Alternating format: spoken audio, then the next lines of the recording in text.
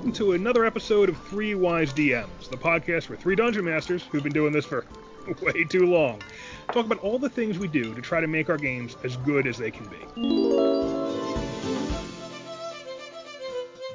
I'm Thorn, and I'm joined by Tony. If you want to know if something's true, who you gonna call? Mythbusters. That's right. Tonight we're doing our second episode of DM Mythbusters. Tonight we're gonna do it on. I don't know, Dave. Do you have another song for the? It's my party and I'll cry if I want to. Cry if I want to. Cry if I want to. It's my party. Yeah. Would you cry too if it happened to you? It's depending on how we discuss this, yes, it's Maybe. very possible. Depending on the kind of party people bring me to my table, I might cry. I feel like I want to cry a little bit because Storm King's Thunder is coming to an end. Dave's playing a bard. He hasn't sang for us one time in game, and he hasn't seduced anybody. I'm beside myself. I'm playing a very specific type of bard, and I'll tell you the truth. The original idea of Roderick was mainly because he's a lore bard. My idea was that he was going, and based on Vincent Price, obviously, from the Fall of the House of Usher, he was really supposed to be more of like a prose, poetic, historical, maybe stanzas, not like the singing lute. Now, I got a lute and I sing because, it just happens in game, right? But I wasn't really playing up the angle of the minstrel as much. He was initially going to be very serious and he was going to be like the Chris Nolan universe of bards. You're like, I'm doing a prose bard, and the DM's like, here, have a magic lute. Here's a lute. Play, fucker, play. Dance for me, monkey. It was in your picture. I felt contractually obligated. That's true. He did play a lute in the movie, though, so I accepted that. So, and now before we get too far lost in the games that are somewhat wrapping up, we'll see. I bet we're doing more with these characters. So today's episode, though, is going to be about if it's your party, doesn't matter if they're imbalanced. So from the Mythbusters point of view, the myth we're taking on tonight. Is it true that your player party needs to be balanced in order for you to have a good, fun, successful campaign? Or is this a myth? Can you make it work even with an unbalanced campaign? Should the DM care what the players play? Does it even matter if their characters come together? And that's what we're going to be discussing tonight, our second in our DM Mythbusters series. And so, guys, why don't we start off with talking about, just in general, party balance. Do you care? I think it depends how far you're literally taking this. So if you're coming down to this balancing where I'm looking at all the characters with a slide ruler, and, you rolled up the stats and you're like, no, wait, there's a bell curve. I'm moving this person up, but this person has a special backstory, so I'm taking away from this person's special abilities. That gets a little ridiculous. Okay, fine. But in the same breath, we talk about the freedom you have to do something. Like I could have six rogues in my party. How cool would that be? Until you guys are all arm wrestling over who gets to pick the lock. And then a mundane monster comes over and kicks the crap out of you because you're like, we all hide behind Bob, and then he gets crushed. Someone does have to. You would think someone has to be able to be punched. You need a punching bag. You can't have 6 glass cannons. What do you think, Dave? I think, and we're going to get into it much deeper as we go forward, obviously, but I think this is where a lot of it comes from. I like the romanticization of the balanced party, right? The fighter, the wizard, the cleric, the rogue, the idea of that classic 4-person party, yada, yada, yada. Do I think it necessarily matters in the game? No. As we pointed out, especially in the modern day, everybody kind of does everything in some way. Or you can at least build a character to do all that. You've pointed out, there's so much healing out there. Who needs to be a cleric anymore? Me, that's who needs to be, because I still like clerics. Clerics are awesome. But yeah, they're very undervalued. You like to know your fellow party members are going to appreciate you. Yeah, there's just a lot to be had in the cleric class. Anyway, but yeah, I like the idea of the balanced party in the sense of like, oh, that's so classic. But do I really care, or do I think it's necessary? Probably not. Yeah, for me, it's like, and this actually came up. So one of our buddies, in fact, mentioned, we were talking about what are some of the myths out there, and he mentioned how if you have an uneven party, they're going to get their ass kicked. I feel like in 5th edition especially, you can get away with an uneven party because they have spread so many of the abilities around, as you mentioned. However, even more than that, I've always taken the attitude that the players can build whatever they want to build. And this is even back to 2nd edition. You can make whatever characters you want to make. It's going to be on you guys how your party comes together, and I'm going to adjust the adventure a little bit to enable you to play with those characters. So, in 5th edition, that's pretty easy to do because, okay, the party realizes someone's got to find some healing or someone's got to be able to take a hit. They figure it out themselves. And as a DM, though, I feel like there's a whole toolkit that we don't explore because people are so obsessed with balanced parties. There's a lot of ways to get healing in the party. It's you can one, let them hire a healer. You can put hireable NPCs in who can fill party gaps. Even beyond that, throw in more potions. You can give them more healing options. You can let first aid be more effective. You can give them healing items. You can basically give them like the healing rod we have now, where you can heal X times per day based on the magic item. Or you could even just make it a dangerous game and see how they play around the fact that their wounds are going to last and they can't get rid of it. I was just going to say, yeah, like you could literally play a Grimdark or a hardcore mode kind of thing where your injuries are going to last now. Kind of Cthulhu style, where you get hit, you might be able to take it, but you're going to be limping for a day or two, or you might have to go back to the inn or something, right? Yeah. And it's the same with, if you don't have tanks in the game. Well, say you have the one of the classic ways people describe this is, what if you have a party with like 6 thieves? Well, that is now a sneak around, and that's now a survival horror game. That's not a hack and slash game. This is now more Resident Evil than or more what's the one, Thief? This is much more of a sneaking game now than a hack and slash. I would say that's like Rainbow Six. All of a sudden now you have a team full of commandos. Like one scouts in, he calls them in, they slit the guy's throat, all that stuff. This tactical infiltration. Yeah, if we're talking like 5e, right? Like, what if they build a bunch of like snipers? Like, good luck, Dragon. Your ass is going down because you're in the kill box and you don't even know it. That is one of the tricky things too, because sometimes a party that lacks balance can actually eliminate the bad guys faster. Because your rogue party, if you get 6 back attacks, 6 sneak attacks in one round, I mean, come on, how much damage is that? How about you have a couple rogues in the party that have the assassin subclass, and then they're automatic crits because you were surprised? Good luck! I mean, you're talking about a party that can deal out like 300 points of damage in one round before the bad guy gets to attack. You're taking, what you're doing? You're taking big bad villains, that single villain, off the table. Yeah, the previous editions I played in a lot of games with all warriors. So they throw out this monster and be like, brah, I have a low armor class and a lot of hit points. Well, here comes 26 attacks from everybody. And they can all take hits. I would actually argue, if you're talking your classic party balance, if you've got like 6 players at the table, it's not bad for 3 of them to be warriors. Like we had that in the 4th edition game I played, where you were Get my name right. Huh? Yes, you did it. Thank you. Yeah.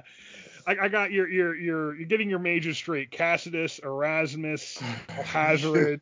They do get flipped around. A lot of us's, but that's okay. a lot of Roman style names. But in that game we had the 3 warriors. Now I think one of them was a battle master, one of them was a paladin, but effectively they fought like 3 tanks.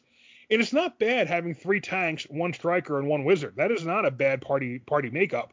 We did eventually get a cleric in that game, but that game I think the battle master did most of our healing, if I remember correctly. And I just gave you guys healing searches and shit. Yeah, that was a different dynamic. So I do like the balance, as Dave was saying, from the conceptual, traditional respect. I think that's nice. Like everybody does have what they are doing, and that makes it easier for the DM than to go, okay, this is ritual based, that's a cleric, this is something that involves stealth or a trap. Your warrior, he can single combat this one opponent, or the wizard who's now going to solve the arcane puzzle. In all those respects, it's great. On the other hand, then you can find yourself with a bunch of people with rogue abilities, and now every episode's turned into the lair of the Toy Master, where it's like you're checking for traps every 15 feet. Like, what lunatic would install a dropping guillotine like in his entryway, you know? Now, that's true. You know, I was thinking about it more from the point of view of, oh, the party will have things they can't do. I guess if you have an unbalanced party as a DM, you now have things you can't do, right? I mean, if you don't have any thieves around, don't put locks that need to be picked. I don't think that's as bad as the reverse, because then you have a lot of lock picking, you have a lot of sleight of hand abilities. Then you're kind of contractually obligated to throw all this stuff in. Like, yes, the desk drawer is locked. Yep, file cabinet locked. This lunatic has locked everything. Like, where is this master ring of keys? Like, you ever play through that mod where this psycho has 45 keys? This key ring must weigh like the same as Mjolnir. But And there's only one set. You made the point before too. It's like, as the DM, you have literal dragons at your fingertips. So in the same way, you have the literal world at your fingertips. So whatever the party, like you made the point earlier, whatever the party is bringing, you know what they're bringing now. So now you know how to, okay, this is the type of adventure we might be able to have. And maybe they'll be able to totally rip through certain encounters. And that's awesome because, as we've said, that makes them feel like badasses, and that's fun. And then you also know how to really challenge them, you know, because if it's a party full of rogues, well, that's great if they can all pick locks, but what if they've entered the Archmage's mansion, and everything is like arcane locked and glyphs of warding and all this other stuff that they can't do anything about unless they happen to have some sort of magical abilities or something, you know? There's an arcane trickster, perhaps. I mean, there are definitely some rogue builds. I mean, and traditionally rogues have been able to mess with magic. Like if you go back to first and second edition, rogues usually do have a way to at least play with those things, if not. Yeah, and they do in this edition too, but not in the same way a wizard would, right? So your party of wizards, all bunch of pointy hats of different colors. If they go in the Archmage mansion, well, that's a whole different thing. But if they go into the lair of the Toy Master, they're probably going to die, right? There's going to be a lot of detect trap and mage handing and their arthritic hands can't do anything with the lock picks. You know what I mean? Well, of course, in 5th edition they can. In 5th edition, you just need someone who can spot the lock and disarm it. You do need thieves tools to get into some things, but there's no limit on the thief having to use the tools, depending on what background the wizard takes. Yeah. I'm still stuck on the lunatic who's trapping shit in his own house. Right. Like Mildred, one day, someone's going to come in here, and we're going to give it to him, and they're going to get the business. I guess it makes sense from the point of view if you're in a castle. You know, if you're in a castle that is both your home and a public office space, essentially, I guess that makes sense. You know, you're going to want to keep some prying hands out of your room and out of your personal toy chest. It was the version of the ADT alarm system, but back then, you know, it just, instead of calling the police, it called a fireball. ADT, arcane defenses and traps. There you go. There you go. That's very catchy. Arcane defense tactics. Ooh, I like that better. Arcane defense tactics. That's the name of someone's adventuring group coming up. There you go. Or possibly a consulting firm in your world. Feel free to use it, people. Get back to us. So, you know, for me, as a DM, I've always taken the attitude, I mentioned this, that I let the players bring in whatever they want to play, and I'll just deal with it. I have noticed many times, though, players care more about the party balance. And in fact, the comment we got was from one of the players in my in the game Erasmus came from, where he was saying, you know, that, you know, he felt like, you know, an unbalanced party was a real problem. And sometimes you run into that conversation of, well, it's not a problem to me as a DM. Like, the players themselves may take issue with it, and they may not want to go with it if you as the DM say, I don't care. Well, I've been in a small group where there was like something to the effect of 2 warriors and a thief. And let me tell you, getting hurt before, you know, you had the hit die rules and 5e was pretty rough. It was extraordinarily unforgiving.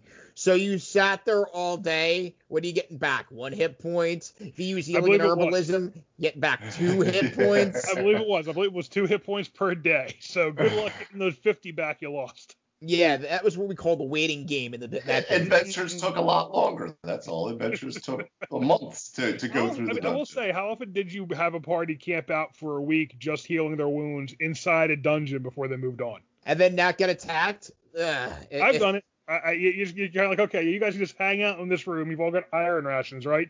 You're spending a week straight in this room so you can heal up some hit points. The door's locked. I'm not going to play like you're going insane, but we all know you would be. That's a rough situation. You got to be really committed. I tend to think I'd leave at that point. I'm like, I'm locked in a room with you idiots for a week, right? And no one has cell phones. Nah, we're leaving. We are trying not to die. Doing our best not to die. And it kind of comes down to, I guess, the biggest outlier of this. The biggest example would be the 4 wizard party. Just 4 dudes play wizards with no help. But I even think in that case, they would have options. Wizards have some things they can do to try to take some hits. And also, wouldn't you just let them hire some goons? That would be what, if you're playing the smartest people in the room, that's what you would do. You wouldn't be there getting your hands dirty. You'd be hiring bodyguards and mercenaries, right? And thieves. You would be doing the Gandalf thing, which is you would be hiring the dwarves and then hiring, thus making your own balanced party. And then hiring Bilbo, right? I mean, because he's not doing all this stuff. He's just getting them all together, right? To do his work for him. Gandalf is the executive in that story. So if we're all playing wizards, the first thing we're doing is getting a meat shield, somebody could pick some locks, and a cleric. Got it. All right. So I guess that gives a chance though to get into kind of the brass tacks situation, right? If I were DMing and I had a party say, okay, we each want to play. There's like 4 of us. We each want to play wizards. My first thing would probably be, okay, you each get a hireling. You each get a fighter. You can customize him as you want. He's gonna be your hireling, and you're playing essentially. You have one character, and you have that character's meat shield. Go. I'd probably allow that, just flat out. Everyone, you're running your wizard. You don't need to run 2 characters, but tactically, you've got another character there to try for you to put out in front of your wizard. That's totally doable. I think it's also just if that's what you're bringing to the table. If everybody was like, we all want to play wizards, I'd be like, all right, let's see what happens. What's the worst that happens? You die? Okay, cool. Are you rolling up 4 more wizards? Let's do this. Who cares?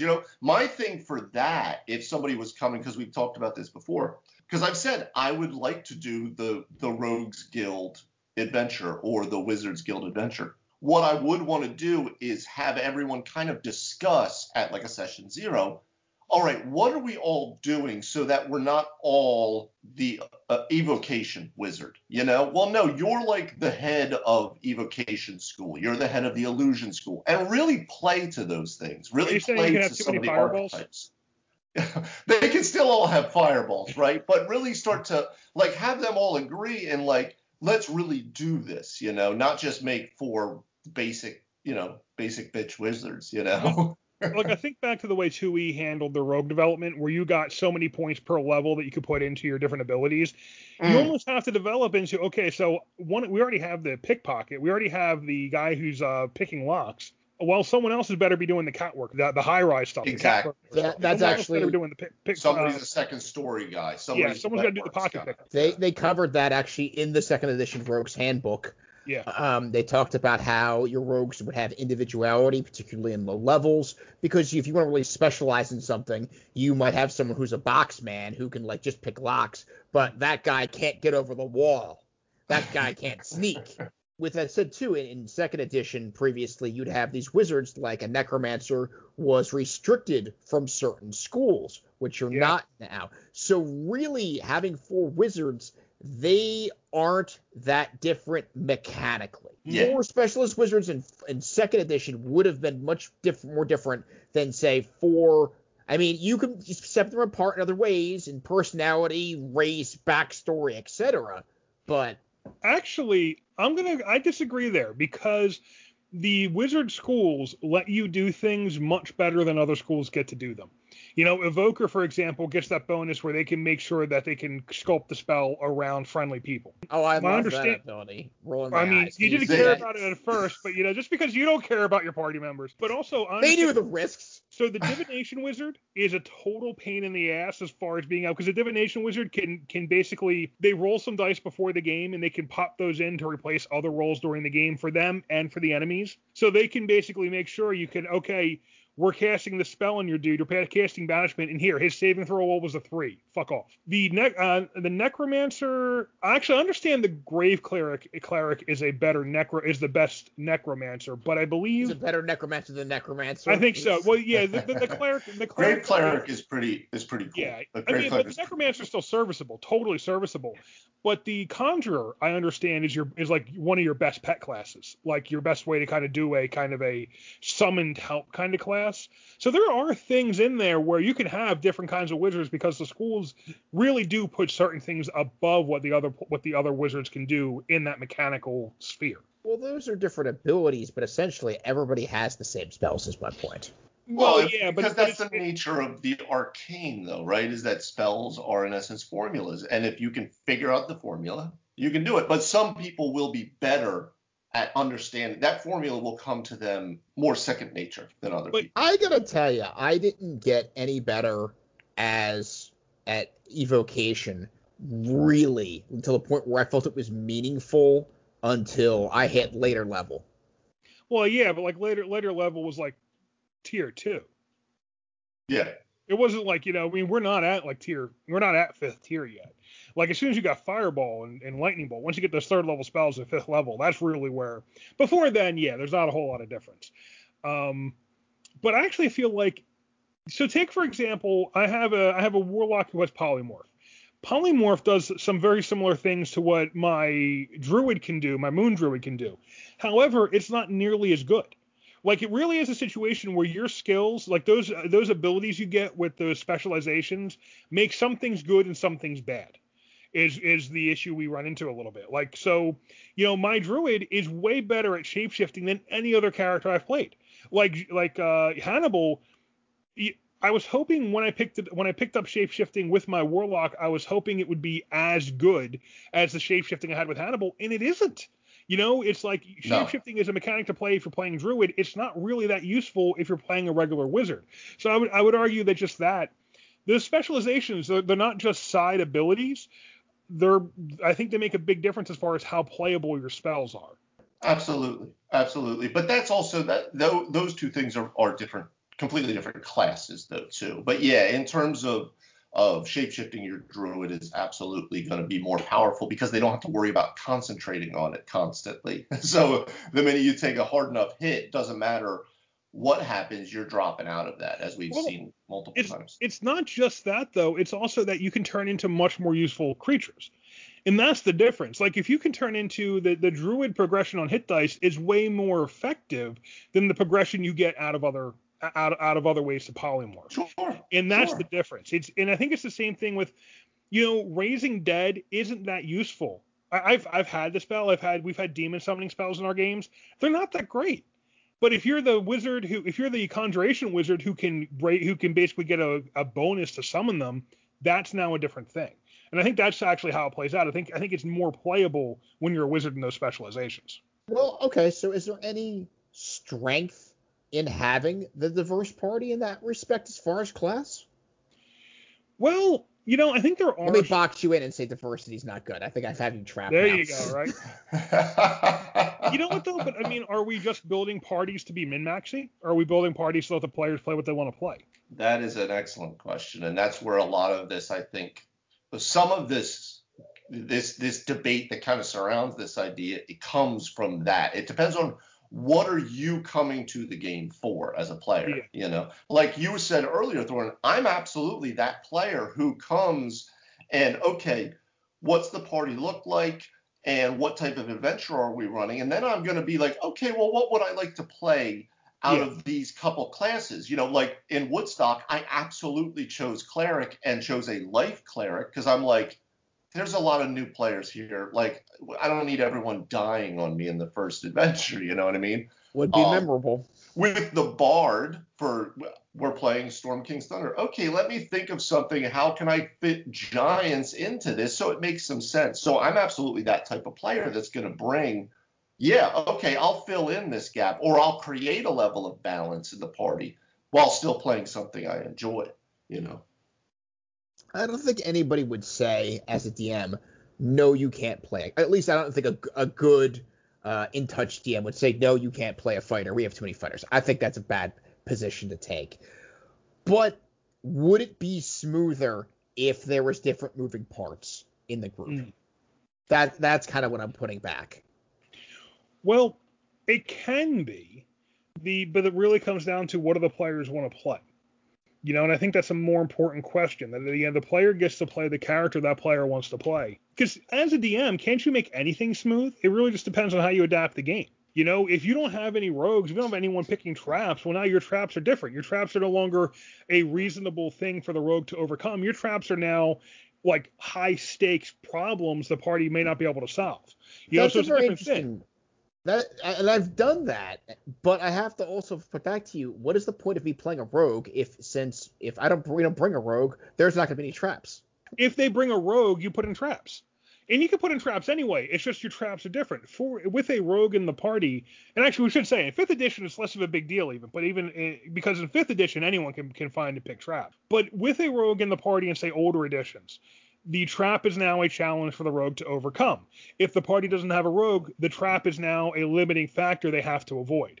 And it just changes the way you use your traps. They go from being a challenge for one of the party members to a boundary that the rest of the party has to respect and look out for.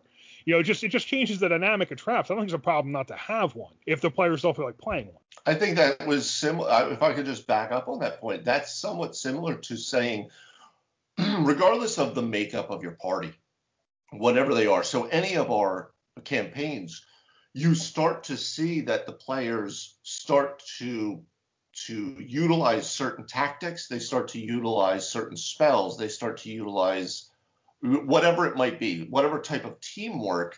That's how they approach problems. So in the same way, you alter the parameters. So if they're always just like in Strahd, Shannon's character, the rogue, can go through anything. She can pick anything. She can spot anything. She's super stealthy.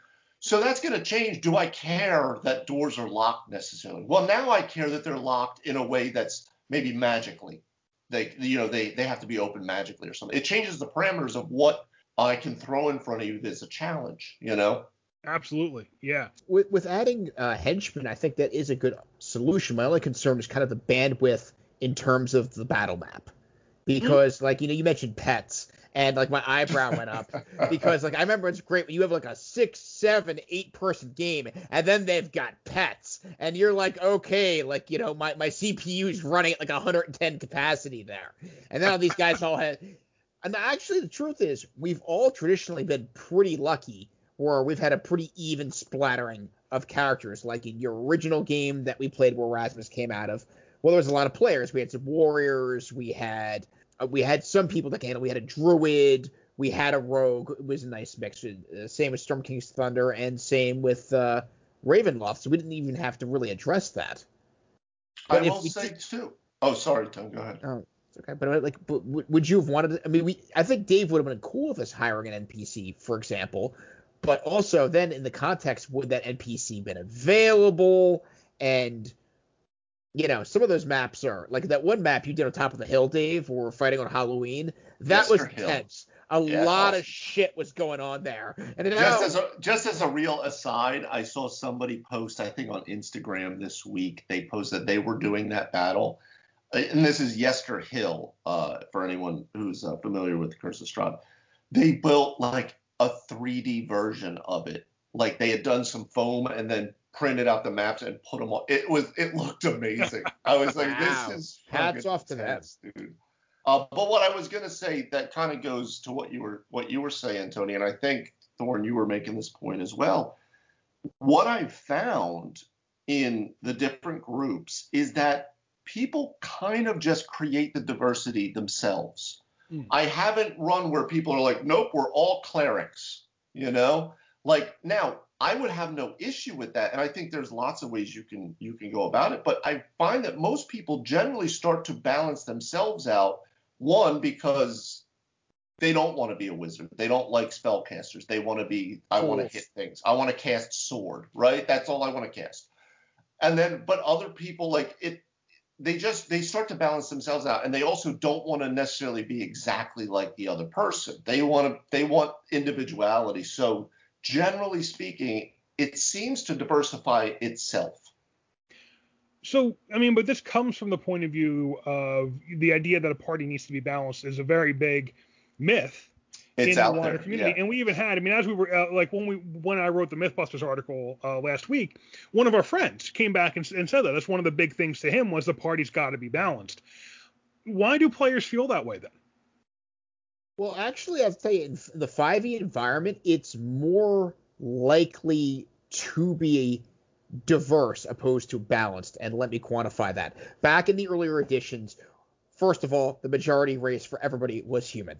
Just truth. Periodically, you got an elf. Periodically, you got a dwarf. And that one oddball wanted to be a halfling just to be like, hey, guys, I'm different. But I feel like I played with a lot of elves and half elves, to be honest.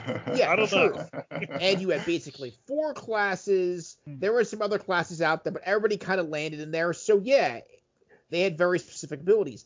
Now, there's tons of classes. There's tons of different pathways. There's the most races there's ever been. There's actually all kinds of interesting backstories. Yeah. I mean, I don't know. It depends. More races, I think. Oh my God, there are so many races right now. It's absurd. You could be a turtle. Well, and if we go along with something like Tasha's as well, the mechanic they built in to build whatever idea of a race or species that you have in mind, they have it in there, which is actually, in my mind, a pretty cool mechanic. But just going back to where what I'm coming from, said, though, is like second edition had the splat book that was just humanoid races. Yeah. It was just monstrous races. Like they had entire expansions of new races in second edition. So just throwing that out there for. But going back to what you were saying, Thorne, I think a lot of that comes from, because also the person that asked us that kind of came with that idea of party balance came from original D&D. They came from OD&D. They came from the white box. And in that, you had, Tony, you are absolutely correct. It was human and by design. You know, the point that they had was that humans, it was the time of men now. You know, those other races were gone, right? And that's why you can only go to 9th level. Fuck that, but that's where it was. Nobody did that. Right, but what I'm saying, right, that was by design. But you had fighting man, magic user, cleric. That was it. You had 3. Then they added thief. So in that way, you had to, the balance became advantageous for the party to survive when they had 2 hit points, right? So I have 2 hit points and I have a stick and I can cast magic missile once. The end, right? And so clerics couldn't heal I till second need level. other things around me, right? Whether it might be hirelings, whether it might be NPCs, whatever it is. But I think a lot of that idea of party balance comes from the history of the game and how it was built. But I think that changed dramatically in the last almost 50 years to the point now, Tony, you were making the point, where 5e, it doesn't really matter because balance, they in essence created the balance for you regardless of what you pick. You want to be 4 wizards? Cool. You still can get healing spells somehow, or you can gain potions or something. You know, you actually can't get healing, which I still think is something. Isn't there's no wizard way to heal, is there? Well, there are some methods. You can do literally everything except heal, which is kind of interesting, right? So sorcerers can heal, warlocks can heal, clerics heal, of course. Wait, paladins can heal. Do sorcerers have access to? Maybe they don't. I don't think they do. I think druid, bard, and cleric do. Warlock does now. There's now a warlock patron that lets you. Because you have the celestial one, yeah. Right? But yeah, wizards and sorcerers, I think they are barred from healing magic so that they can't do literally everything, right? So, but currently in 5e, for instance, the balance is built into the design of literally every class. So I think the idea of balance is in the foundation, so you don't even need to choose it anymore. It's just there. I think it's a very fair point. Thorne touched base on this in a previous one with when it started 4E, where the paladin could essentially cast a fireball, except the wizard's fireball was a fireball, and the paladin used some kind of sword attack where he would do this sword flurry, and it might as well be a fireball. So, I mean, if you want the flavor of being a wizard, great. If not, you have the flavor of being a paladin and attacking with your charisma. 4E had that issue where everything kind of became the same thing. There's Divine Soul Sorcerer that is a healing sorcerer. They gain access to cure wounds, inflict wounds, or they can gain access to cure wounds. They get empowered healing at 6 levels. So they get some healing from Divine Soul Sorcerer. All right. So to employ some means that some might seem unnatural. That's all. Not nearly as unnatural as the Warlock. I mean, opportunity knocks. But what do you do about this issue where the players have an issue with the party being unbalanced? Because I got to tell you, that's been challenging to deal with. It's one thing for me to come in and say, okay, you can play whatever you want. It's another thing when the players start. And I've talked before about how I feel about players hating on someone else's class or someone else's choice of character. I think it's kind of a dick move. They get to play what they want to play just like you do. But then what do you do if the player's like, it's an unbalanced party, I don't want to play? Well, you're kind of painted into a corner. So what are your options really? You could allow them to hire an NPC, or you could, as we talked about, use other means to perhaps offset the problem they're saying. We'd have to look at that specifically and say, why do you feel this is unbalanced? Lack of healing, not enough AoE, we don't have a striker, we have 4 people competing over the role of tank. Like, what's happening? Like, what is the real problem? And see if we could circumvent that. Could you take one of those tanks and kind of push them, nudge them towards being a bit more of a striker? There is some ways, and sometimes you have players that do play the hard line with that. But then, you didn't assign these characters now, did you? That's kind of it, right? Because it's not really, it's the question is party balance, but the problem is really more that everyone should get to play their own class. Everyone should get to make their own character and have freedom to do that. And if that leads to the party being unbalanced, I think it's something you have to work out at the table and kind of let play out as it is. It's just, I mean, I guess one of the things you can do is be very obvious about how you're going to handle it, or maybe even kick it back to them. Like, okay, you feel like the party's unbalanced. How do you guys want to approach fixing this? I've honestly never squashed anybody's character idea unless they came in there with something from absolutely left field. Like, I want to be the king's son, or I have powers from a meteor, and I'm like, this is Dungeons and Dragons. Like, if you want to have flying and heat vision, we could talk about that. This has to be in a different system. The secret power play character is, I think, a different thing.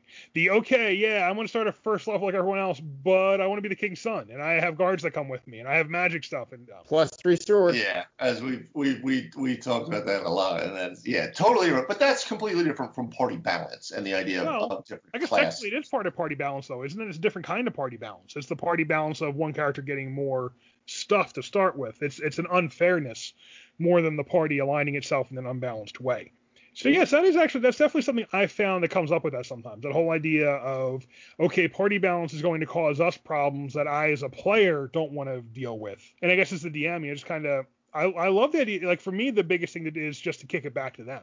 Hasn't always been successful. I think if the players see something their party's not going to be able to handle very well, I think the players need to think proactively about, okay, what are we going to do about this? How can I help this situation? Or how can we work together to overcome this? Or ask the DM for something that'll help us overcome it. Actually, when it comes to actual party balance from that respect, like, we rolled up our characters in both your game for Woodstock and for Dave's game in Ravenloft. And I rolled some decent dice with Erasmus. I was pretty pleased with that. For Hawk, my dice were on fire. He's like, rolled 3 characters. The first character I rolled up, I'm like, holy shit. There is no point in me rolling these other 2 characters out because they're not going to touch how good this was. But in 5e, it actually rather ingeniously fields that problem because, okay, so your barbarian has an intelligence bonus. Nobody cares. He's not going to have arcane skills. He's not going to have history skills. Well, maybe he might. Maybe that's their thing. But it seems unlikely intrinsically when skills are so rare. So maybe he could, sit in at a business meeting and be like, I don't know, brother, that doesn't sound right to me. I don't think you're accounting for those things properly. But he's not stealing the thunder from either of the arcane guys who actually don't have any actual arcane knowledge themselves, which is just terrifying. I really appreciate that the idea of the class of barbarian as a whole has now turned into Hulk Hogan. So now, regardless of if you're a barbarian now in Tony's world, you are Hulk Hogan now. You're at least a wrestler. You don't need to be Hulk Hogan. I don't think exactly. You do need to you be. Are someone from the WWE, but you can be a luchador. WWF. You can't be like one of these new motherfuckers. You got to be like Hacksaw Jim Duggan.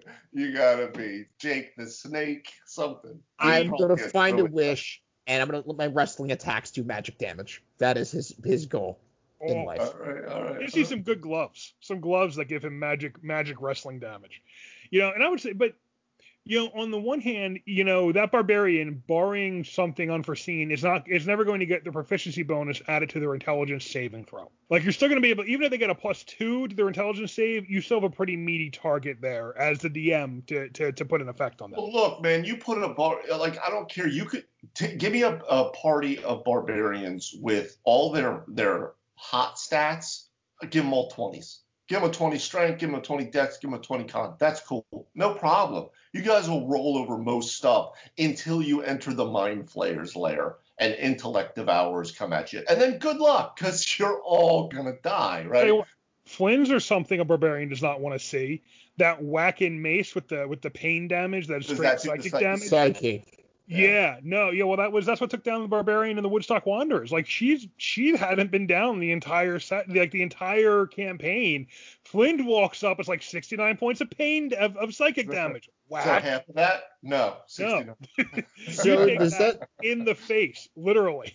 So is this Flynn fighting with Mind Flayer Tentacle Nunchaka? Like, what's going on here? The Flynn is a demon possessed gnoll.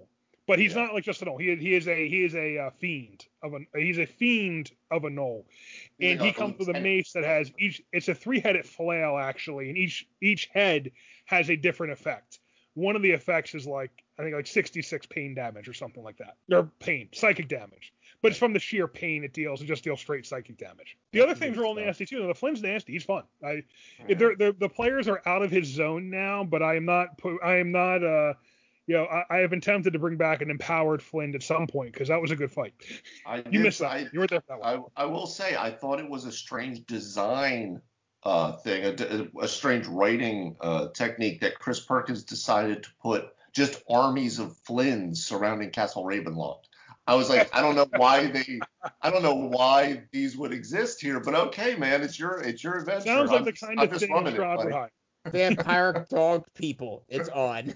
There are other things that do psychic damage. I mean, that is the bigger barbarian weakness. Psychic damage, straight to the dome, literally.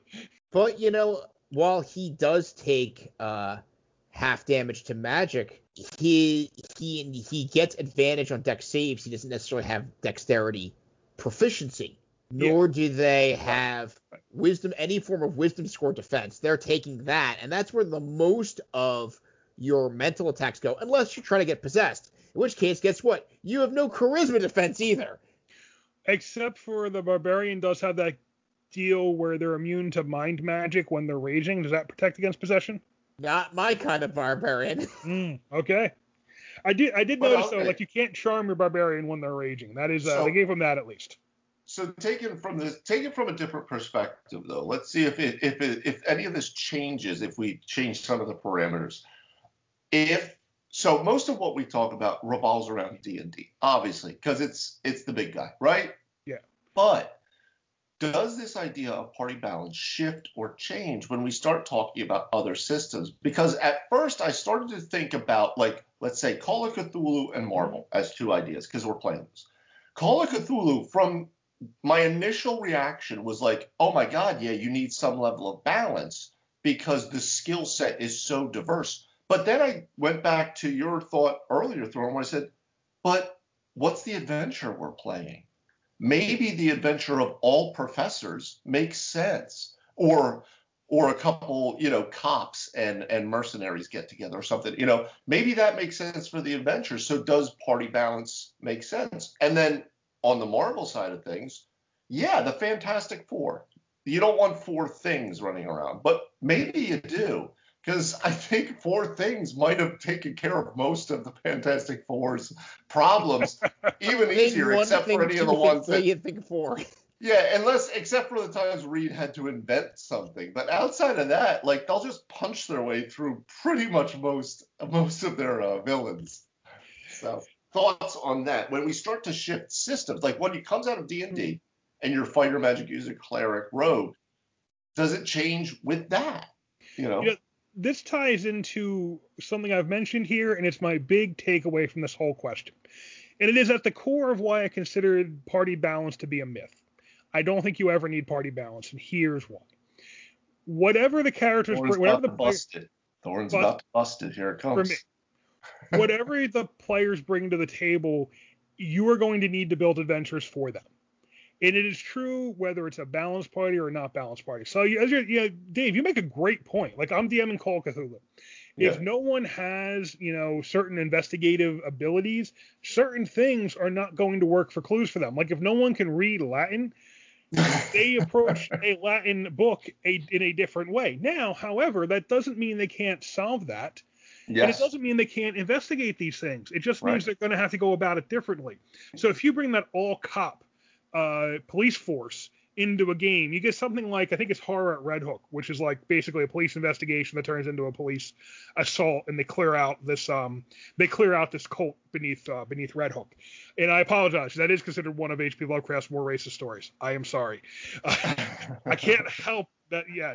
Let's just accept that that's anytime talking about Lovecraft. That's not defending Lovecraft on this front. We like the things he created. We do not like the racism. But so it's a different game, because then it does become kind of more of like your Predator type situation, right? It's like Danny Glover in Predator 2, where he's not trying to learn about this alien. He's just going out there and he's fighting this alien. So it's a different kind of game. When you get things you can investigate, those players can't look into it themselves. What they need to do, as good cops would, is think about, where can I get a lead? They take the evidence, they take it to an expert. The expert tells them what they need to know. They go back out on the trail to collect more evidence and confront this thing, because that's what the police officer characters are built for.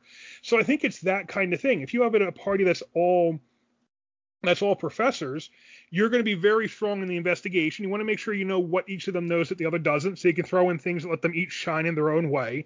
Maybe you let them do things that are like, okay, you're doing library research. Each of you basically adds a day to each of you reduces the research by a day or something. So if it takes like 10 days, 10 successful checks worth of research to do, and each day is a check, well, if you have 5 investigators, they can get 10 checks in 2 days, perhaps. They're going to need to find help dealing with the physical challenges, or it just becomes a very intellectual type of game where they need to avoid the monsters at all costs. It becomes a hide and think kind of game for them. And again, you're building your adventure to fit the players you have, the characters you have. And I think that's it. Like, I think no matter what system you're in, no matter what party the players bring together, you're always going to be catering how that runs to those players, including even if you're running boxed adventures. Like, you don't need to build the adventure entirely to what they do, but you're going to need to keep in mind that their solutions will need to fit their characters. If they don't have these skills, keep in mind you're going to need to be able to tell them where they can go get these skills or who can help them. If that kind of thing you need to build in one way or the other. Well, those are all very good points. You did also just cite 2 systems which are fully classless, and I think where the party balance myth originates from was based on the original classes, what have you. But yeah, no, you'd handle these things differently. But I think the trouble can go running. Are they fully? I understand, because they don't have literally like a class that comes with very Cthulhu kind of does. Cthulhu has professions which do make a difference. I wouldn't say that they're classless though, because even with Marvel, like, you're building a very specific type of hero that does specific things, you know? So that's a fair point. But I do feel there's a degree, and I'm not taking away from anything you just said, of value. And it's nicer when this works out, on its own, when the players self-regulate this, because you're not picking what they are going to bring to the table with their inspiration. But let's use Marvel, for example. If I'm running a Marvel game and 6 guys pick 6 powerhouses, then I think the trick there is differentiating all 6 of these characters. And what you want to do is give each of these guys that cool moment. Now, Thorin threw out some suggestions, but when you have 6 professors, maybe they each specialize in something different, or you have 6 thieves, maybe they're expert lock pickers, but they're very niche. And I think those opportunities are more finite. You Well, I mentioned out of niches, right?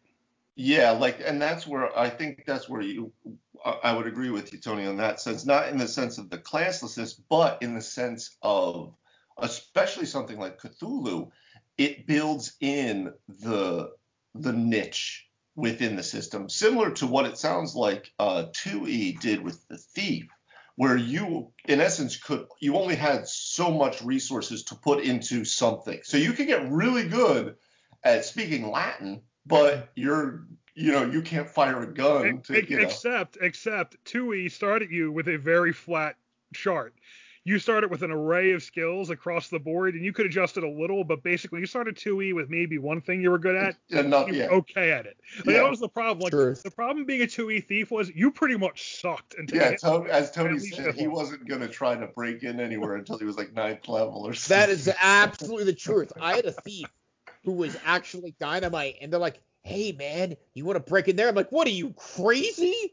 Like, I'm going to dungeon and break into a house? It depends on the DM's running it. Like, if your DM is really a hard ass and they're making you roll like 43 stealth checks, then no, I'm not breaking into a house. I'm better off going into a dungeon and fighting monsters, in a life and death situations. Which sounds insane, but yeah, it's fantasy.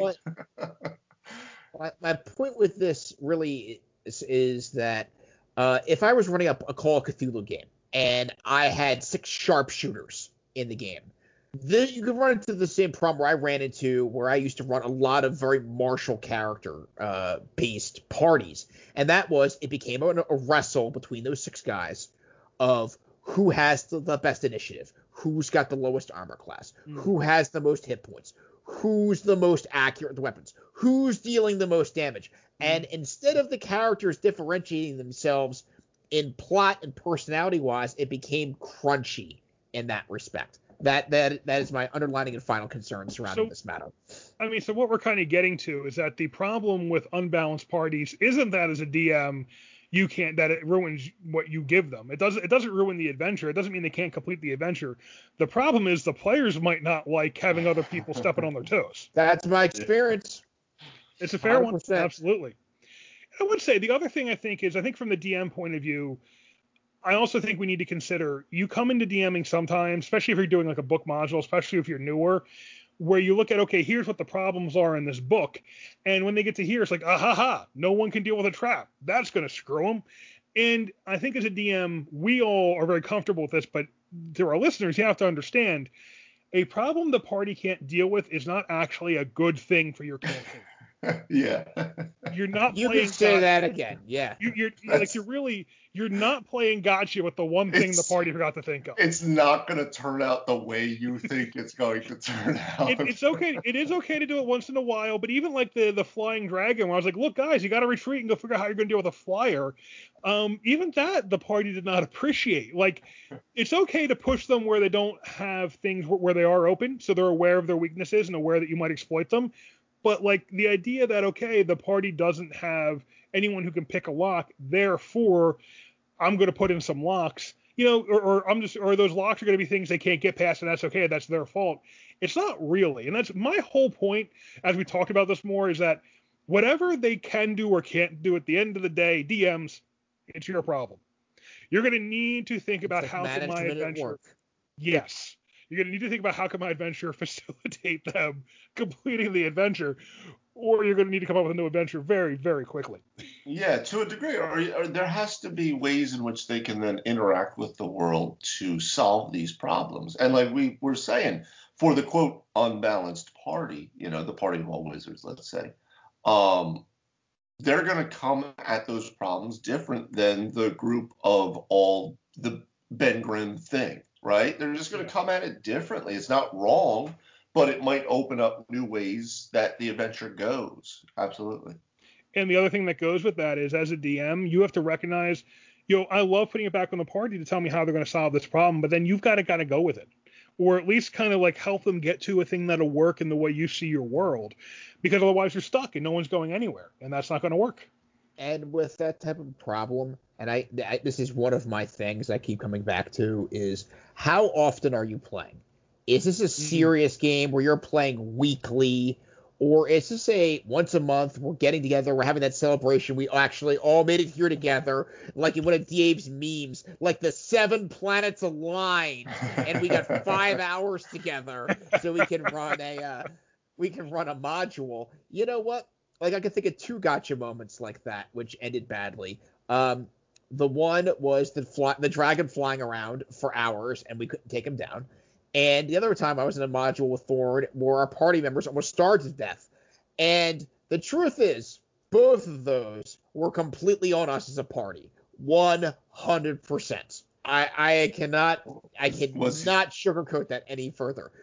Was he making you track your rations or something? No, like the DM asked us how much food we had, and then we, like, for example, he said, how much food you got? I got a week's worth of food. All right, great. And then we left, and like you realize you're on like a 3.5 week journey. And it was also, he had used this. We've talked about this one before. It's come up here. That was when the DM had said you were on a frozen tundra, which we kind of took to mean, okay, there'll be like some stuff around here. There'll be like some birds and stuff around here we can hunt. Caribou or something. Yeah, not what he meant. He meant you are in a frozen ice field waste where you will have nothing else you can hunt or live off of. There will be no vegetation. There will be no animals. And like that didn't come across. So we're like, all right, we'll hunt at the end. And we didn't quite get, and there's miscommunication on both sides here, but we didn't get that. No. He means you can't hunt. You have anything with you or nothing else. I hope the cleric levels up enough in 3.5 weeks to cast Create Food. But where I'm going with this, though, is that, you know, when you throw out that party gotcha moment because they don't have a broadly, you know, diverse enough party, that it's like, you know what? I waited. I can see myself. So I'm like, all right, so I'm on level 5 of this dungeon, and nobody can find the secret door. I can just see myself in real time going, and I waited 5 weeks for this game? Like, seriously? I mean, if the secret door is essential, you're going to have to find a way that they can find it. It's what it comes down to. We better hope we're not using first edition rules where the elf's got a D6 chance of finding it or some shit like that. This comes back to one of the first articles on our website, no single point failures. As a DM, you got to take that away from us. No single point failures. Don't have anything in your adventure, your story, your dungeon, your campaign that you can ruin by the players failing a roll. You need backup plans for anything like that. Yeah, maybe it's harder. Maybe the secret door is a quicker way to get to the end, but it can't be the only way to get to the end. Unless you're gonna let them just find it somehow if they can't, you know, and then you run into. Eventually, that poor goblin comes out the other side of it. He's like, dude, you're like, they're hanging out trying to find the door, and the goblin comes out. He's just doing his rounds. He closes the door. You didn't see that secret door there. He just stops dead and looks and just starts to back up into the secret room again, closing the door silently. As a barrage of arrows and fireballs blasts him into fucking the Elysium That goblin field. definitely has surprise. That goblin's definitely getting a turn to slink back, but he has given it up. The goblin Steve has bailed out the party. Steve's using his ability of staying so still, he's invisible. They can't even see me. So before we're getting towards the end here, but I want to hit on this one thing. So we've kind of come to the conclusion, right? As a DM, you can work around the party's problem, the balance issues in the party. If they don't have any, no healer, you can work around it. No tanks, you can work around it. No utility, you make it easier to solve some of these like hidden door type problems. No firepower, like if they don't have anyone who can do area of effect type spells, maybe cut down on the masses of mobs you throw out them, or give them some ability to kind of throw some grape shot out there or some grenades or something. But all of these things you can DM around. The player factor, though. What are some tips for dealing with players who feel like the party is unbalanced and like they're not going to shine, they don't like it? Anything else we kind of want to hit on there? Because I feel like that is, if anything is the tough problem here, it's that. Well, in that point, we have to make the differences between the characters in terms of personality and story matter in the game. then that has to open up different pathways where there are different things that they can explore surrounding their backstory. I mean, they may have a lot of very mechanically similar abilities. And quite honestly, and especially in the previous editions, I don't need to tell you guys, but like you get 4 fighters together. I mean, really, were their abilities different? Not really. I mean, maybe one's got a little bit more hit points, one's a little stronger, one's a little faster, etc. But you have to use those different flavor text, and flavor has to matter in the game. That's how you got to pull that up, kind of unwedge those pieces, and don't let them be 4 faceless fighters. They've all got to be individual characters, very distinctive and defined. I mean, we're effectively talking about the Hobbit here. The Hobbit's what? 9 fighters, a thief, and an executive wizard who's only there some of the time and won't use his power. It's basically the classic mono party. You've got to make your fighters, you got to find ways that everyone can have the time in the sun, and we still probably have them all run together, don't we? I mean, I'm named after one of them. I don't know if I can name them all off the top of my head. There's no way I can name them all. Oh, God, no. And I love that book. I think, though, that a lot of this, what I think we've been kind of circling around and realizing is that this falls down to what we always say, knowing your players, knowing your table in the sense of, or a session 0 type thing, knowing what people are coming for, kind of like the types of players like we talked about. Because you could absolutely have a group of 4 fighters that they'll all be very different. They'll all have their own personalities, their own goals, their own ways of approaching things, not necessarily just axe, sword. Or you have a bunch of just min-max power gamers that just want to know, well, what's your dex? And Tony, I can understand where that would be difficult, DM. So that kind of falls back onto what's the kind of game you want to run. Because I have no issue if people wanted to come and be 4 clerics or 7 fighters. But let's figure this out. Let's talk about what's the point of this? Why are you together? Who are you? What do you want to do? And then you can have those points where they can shine. And then the balance won't necessarily matter because you can, as Thorne said, adjust the game to them, just like you're going to adjust it to a quote balanced party where the cleric, I'm sure the Strahd team would love to have a second cleric in the party that's just preparing healing spells all day long. You know what I mean? And then it wouldn't matter, right? Because even balanced parties aren't going to necessarily play balanced because they're going to play it the way they want to play it, right? That's their character. So it did come to mind when Tony mentioned that the curses, our parties are all fairly balanced. Yeah. I didn't think of it at the time as we're going on. I'm going, wait, hold on. Yeah. He constantly complains there's no healing in the party. Dude, what are I going to do to get cure serious wounds around here, man? Someone hand me a Slim Jim. The fighter that's kind of cowardly, right? Like, that's cool. You have a fighter in the party, but it's not. Is it balanced? Well, no, but that's a hell of an awesome character, right? So anyway. All right. So we've been going on for a little bit here. Why don't we get to the final thoughts? What's your last advice for party balance, handling party imbalance, and do you think this is confirmed, busted, plausible, or inconclusive? I'm gonna say it's busted. I would take in consideration how tight you run, the issues surrounding what classes are in your party based on how often you're playing and where you want to set the difficulty level. I think a lot of things, like we said, can be worked around, but you have to really, I think Dave had a fantastic idea about the session 0, and we have to really give everybody that chance to be individuals. I think that's the most important part.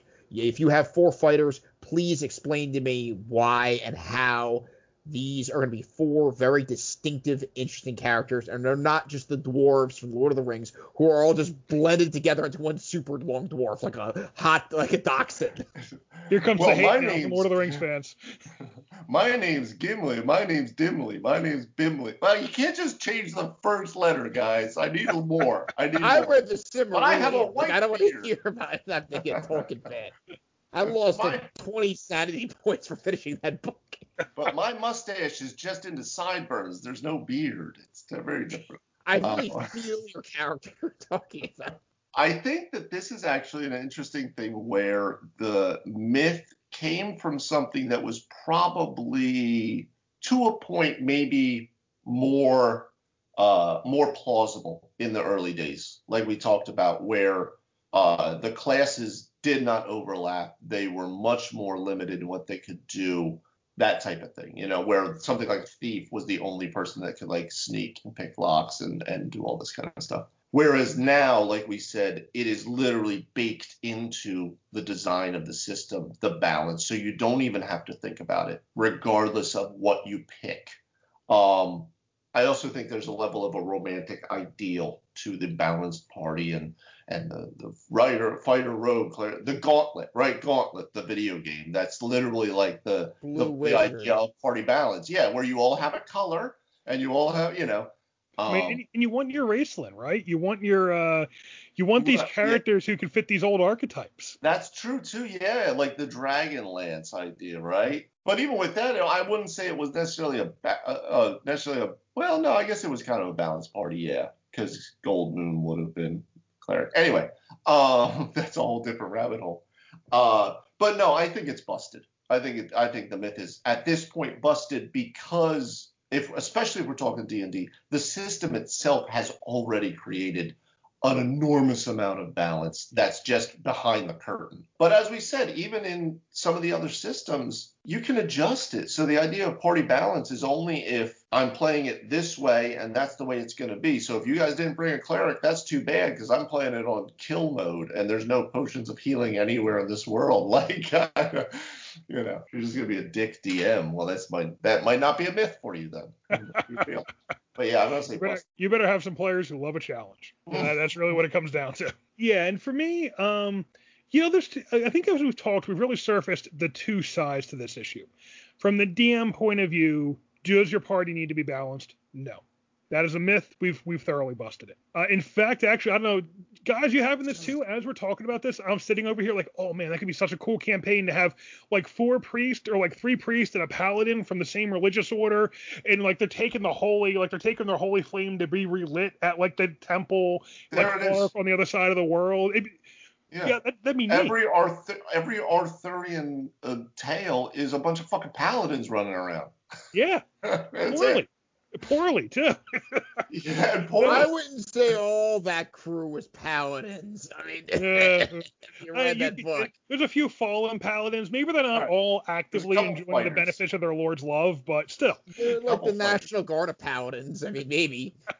So, I mean, even as we're talking about it, I'm like, there are epic adventures to be had in blatantly unbalanced parties. I mean, Teenage Mutant Ninja Turtles. You mentioned the turtle, right? I mean, dude, 4 turtle monks, the Teenage Mutant Ninja Turtles. People talk about it online. That sounds like fun to me. I'll do that. Maybe more of a medieval sewer, Maybe Shredder is. I mean, that's horrifying.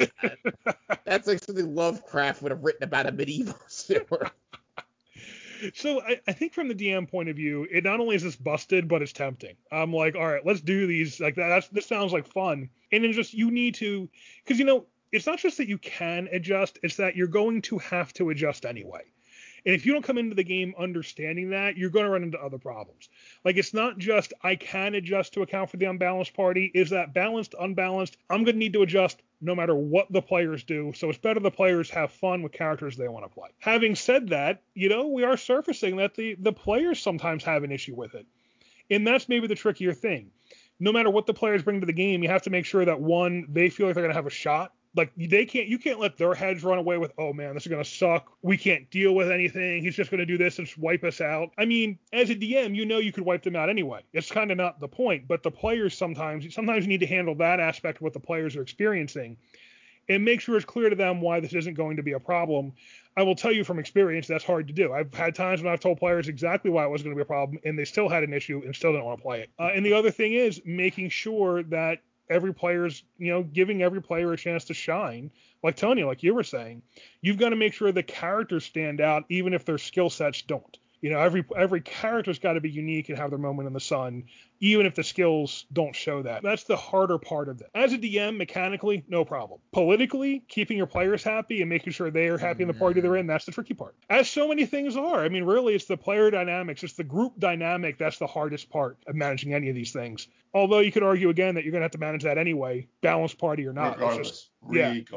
And good luck showing me a balanced party that's actually going to play in a balanced way. Like right? last time I checked, we roll these things called dice that constantly fuck you. So there goes your balance right out the window. Okay? Not only that, you know, I mean, one of the things that's come up many times is like the different skill levels. Is it a balanced party if some of the players are playing at a different skill level than others? You know, you run into that. Exactly. Yeah. If they don't know necessarily how to play the class that well, then it's not balanced anyway. You can kind of argue that's what's going on in the Curse of Strahd game.